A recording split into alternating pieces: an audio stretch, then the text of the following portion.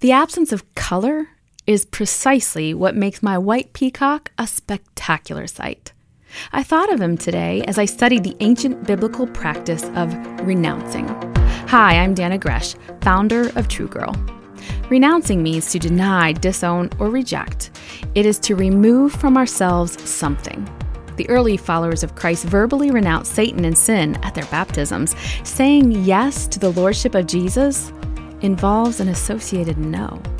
You must embrace the absence of some things, like Satan, sin, and self, to have the full beauty that Christ can manifest in you. See how I thought of the peacock? 2 Corinthians 4:2 says that we should renounce secret and shameful ways. Sometimes the absence of something is precisely what makes it beautiful. For more tips, go to danagresh.com.